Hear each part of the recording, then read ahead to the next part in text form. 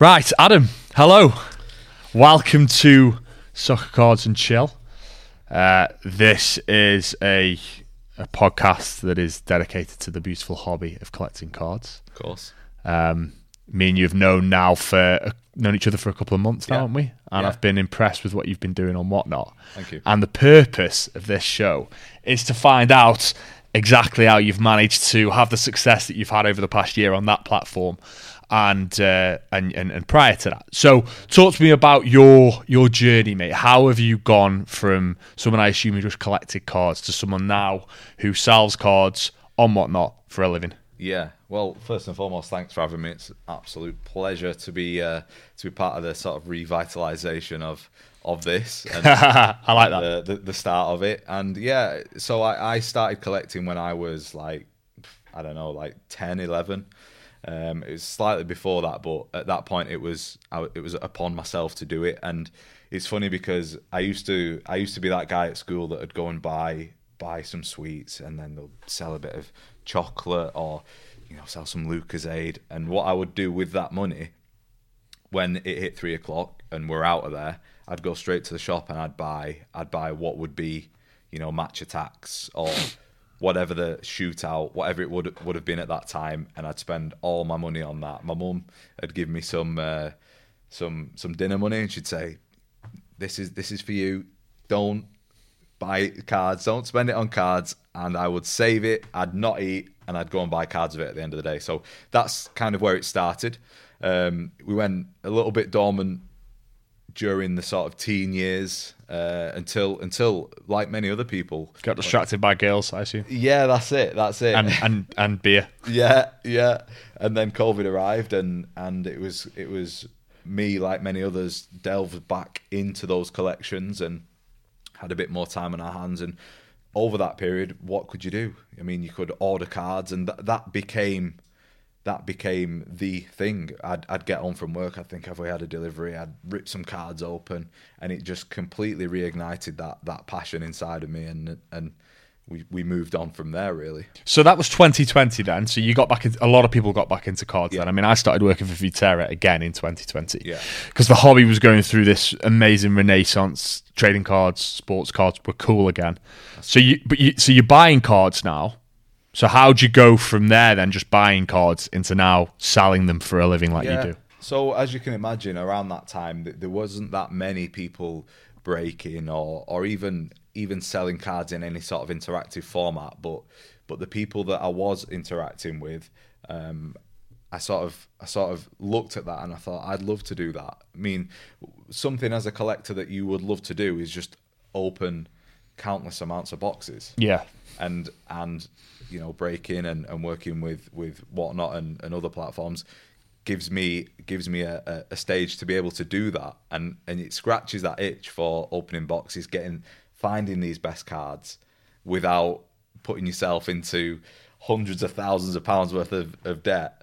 Which is easy to do. Yes. Because it's very tempting. You get the bug. I think people that don't collect don't understand this. Yeah. That there's something innate within you. You want to acquire more. The excitement of opening packs. That's it. Right. There's a real thrill to it, and this day and age, you've got your 99 pence packs that you might find in the corner shop, and it goes all the way up to boxes that are £20,000 plus. And in between that, you've got boxes like Whittaker, which are a real premium product, but are also not gonna leave you out on the streets because you bought one of them. Do you know what I mean?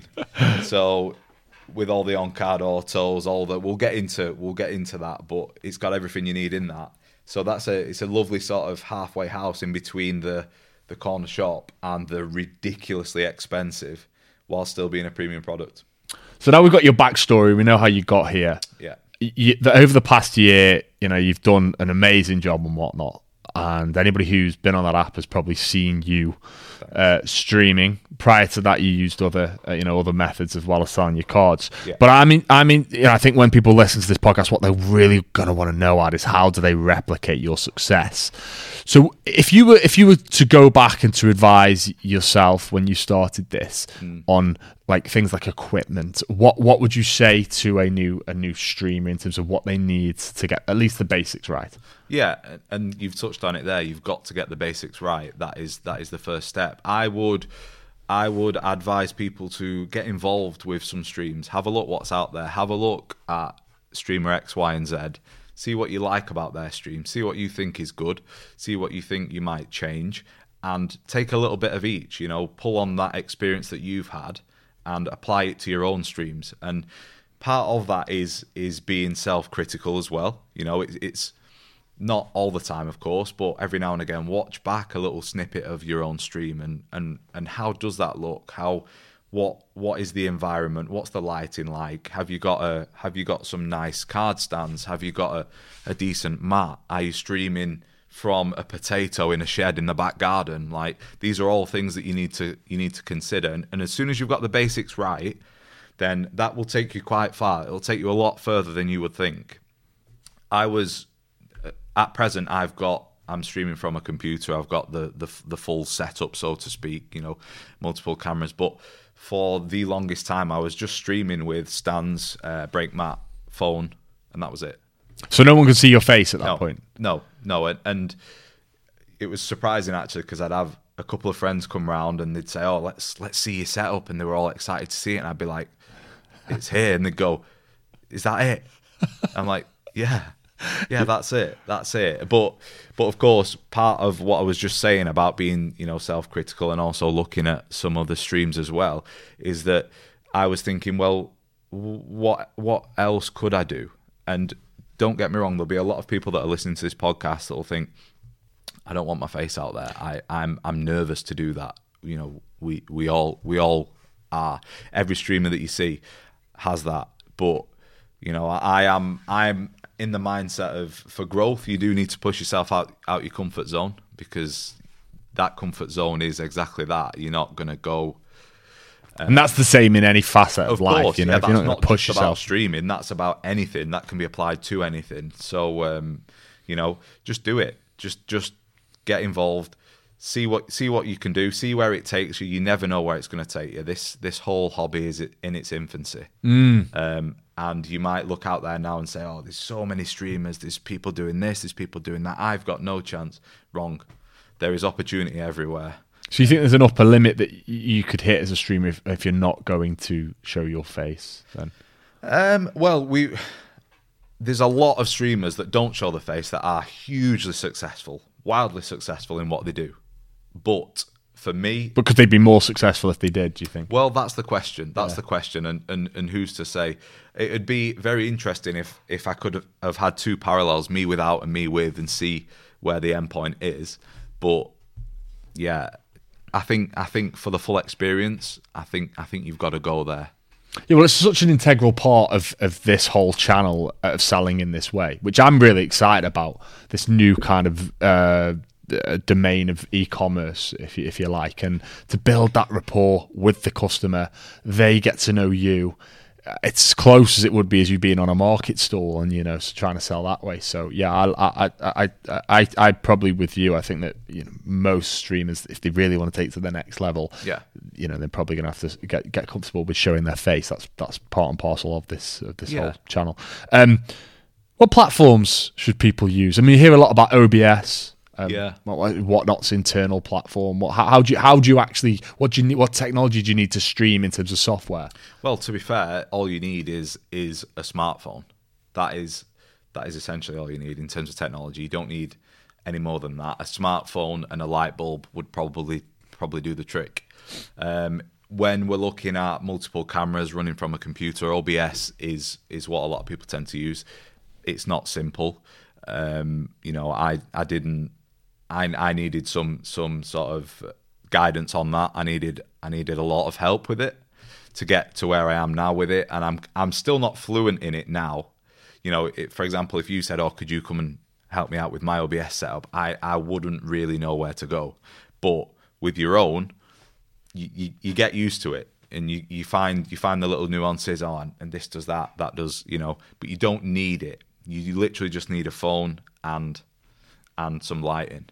That's interesting that you're saying that you're not that technical, because I think that'd probably be that was something that intimidated me when I started doing this for Whittaker. I was like, I'm not that technical. I don't, at least I don't think so in the grand scheme of things. Yeah. So again, but that's something that you have to hurdle that one has to get over, right?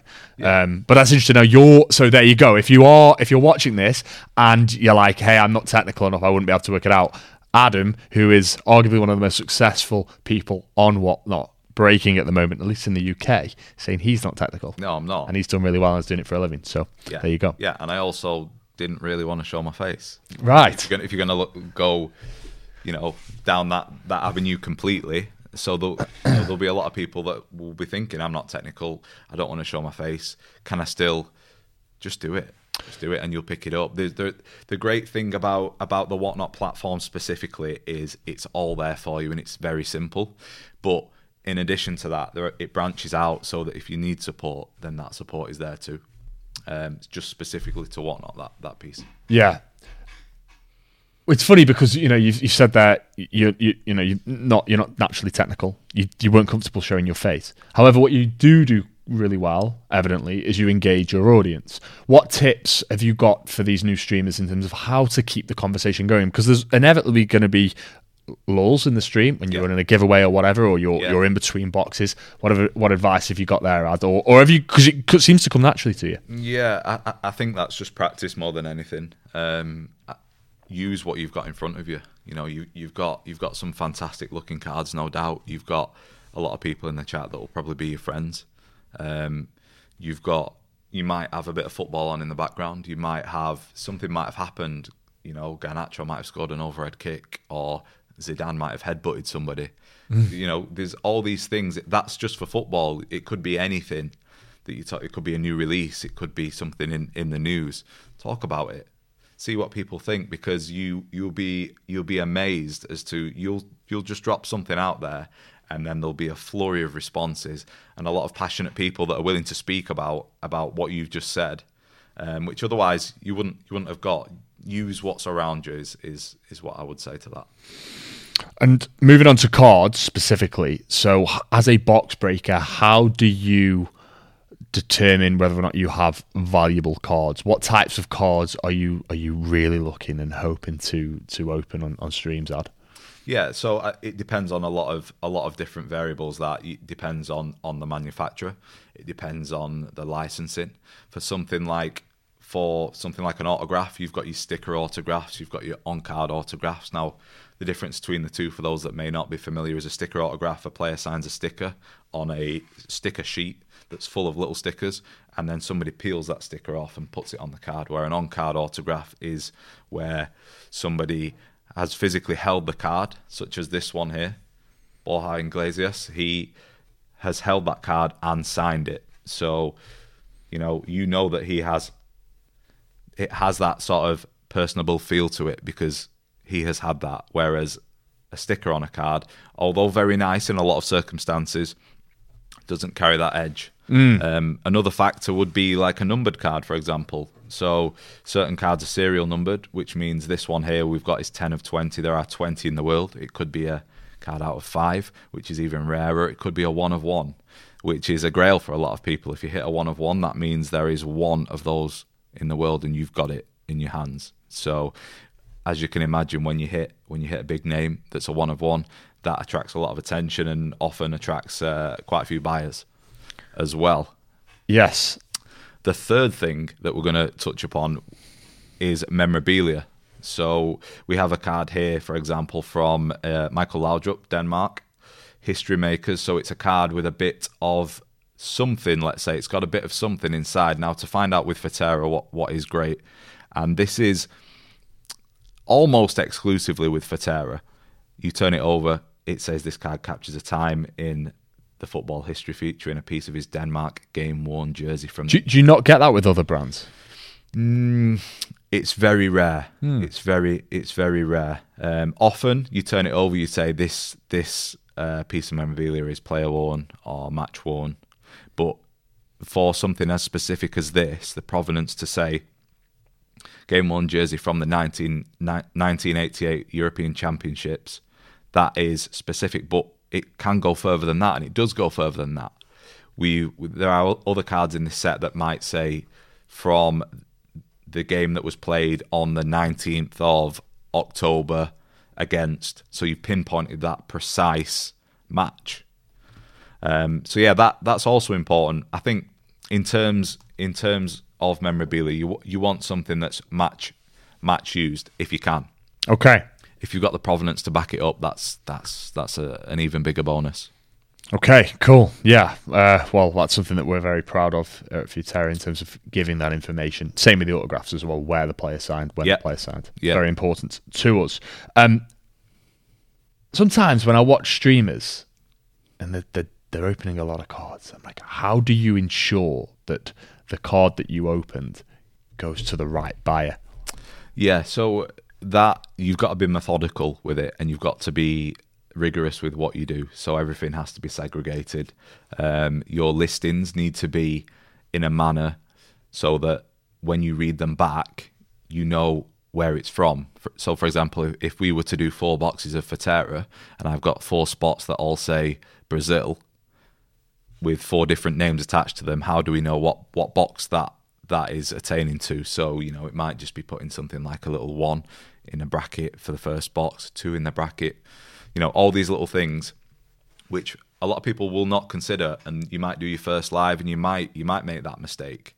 But going forward, you have to be very methodical with it to eliminate any sort of errors like that. Errors do happen. We're all human. I've made mistakes. I will make mistakes in the future.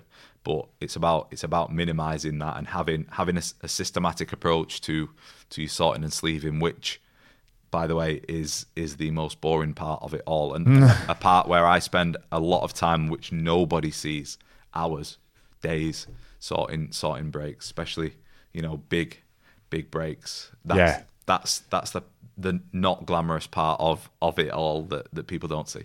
Yeah, well, every business, every job has some more so than others. Yeah. And there's a lot of glamour to this. I think everybody looks at it and goes, oh, what a great job. I mean, I was telling my dad earlier, I was saying, he was saying, what are you doing later in Manchester? And I said, I'm interviewing a guy who's a box breaker, Dad. He does this for a living. Yeah. What, he opens trading cards for a living? Yeah. It's almost as crazy as you selling trading cards for a living, son.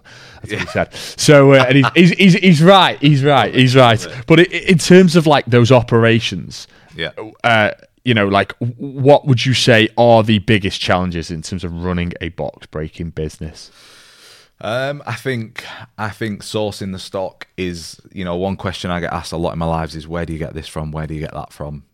How much do you pay for this? How much do you pay for that? Now, that of course is confidential. That's the crux of the business. You won't walk into Sainsbury's and say, you've charged me 49p for that tomato. How much did you buy it from? Where did you buy it from? Because I'm going to go there instead. But I can see why everyone's interested. It's anything like that. For those of you that are business minded, or even if you're not, it's great to see. But yeah, sourcing products. There was a long time where I was juggling 2 jobs. So I am a pharmacist by trade. So I was doing that, and then the box breaking too. That takes its toll to a point where you have to make a decision one way or another. You have to take a bit of a risk. So yeah, time, sourcing the stock, and then as time passes and things get busier and busier and busier, scaling up is another hurdle to navigate, because if you're doing 15 boxes in a night, that may take you a couple of days to sleeve and sort. So that puts the brakes on anything else you are doing, unless if you want to get those cards out in a timely manner. Yes, which is important on whatnot. Yeah. And I think it's really good that you've alluded to this element of it, because I think this is the bit that nobody sees. And it's really important. There'll be people listening to this that are contemplating entering into this as a business venture, and that they may not have thought about the stuff that goes on off camera. And also, whilst you're doing that, you can't stream, then you can't sell more whilst you're also packaging up. I suppose you've got to get yourself into a really healthy financial position to employ people to do that, right? So these are all kind of hurdles of business that you need to get over. Just, the future of football card box breaking ads, this platform, whatnot, this way of selling, what's that look like to you? It's still a baby. It's still a baby. I think the future is very, very bright. We're seeing so many more sets, so much development in terms of the cards themselves, lots of innovation, such as this product here. We've got also branching out from that. You've got things like Disney has recently exploded. You've got a lot of the influencers that are like the Sidemen and things like they've got their cards, and the whole hobby in general, the collecting marketplace, the card show scene. Again, I run the Yorkshire Card Show. That is a show that is growing every single time. Every single time we run a show, there is more through the door, more interest. Everything's growing, and it's a fantastic place to join in right now, because you might think we're sort of down the line. We're not. We're right at the very start, and if you were to join in now, you can still make your mark. Well, you think about how many football fans there are. Just take a country like Britain. There's a lot of football fans in Britain, and what percentage of them actually collect cards? It's still rather small. However, with especially generational wise, it's something that we intuitively get as millennials. I think Zoomers will be the same, and I do think that there is something interesting going on in terms of how these are seen as like an almost a de facto asset class, trading cards.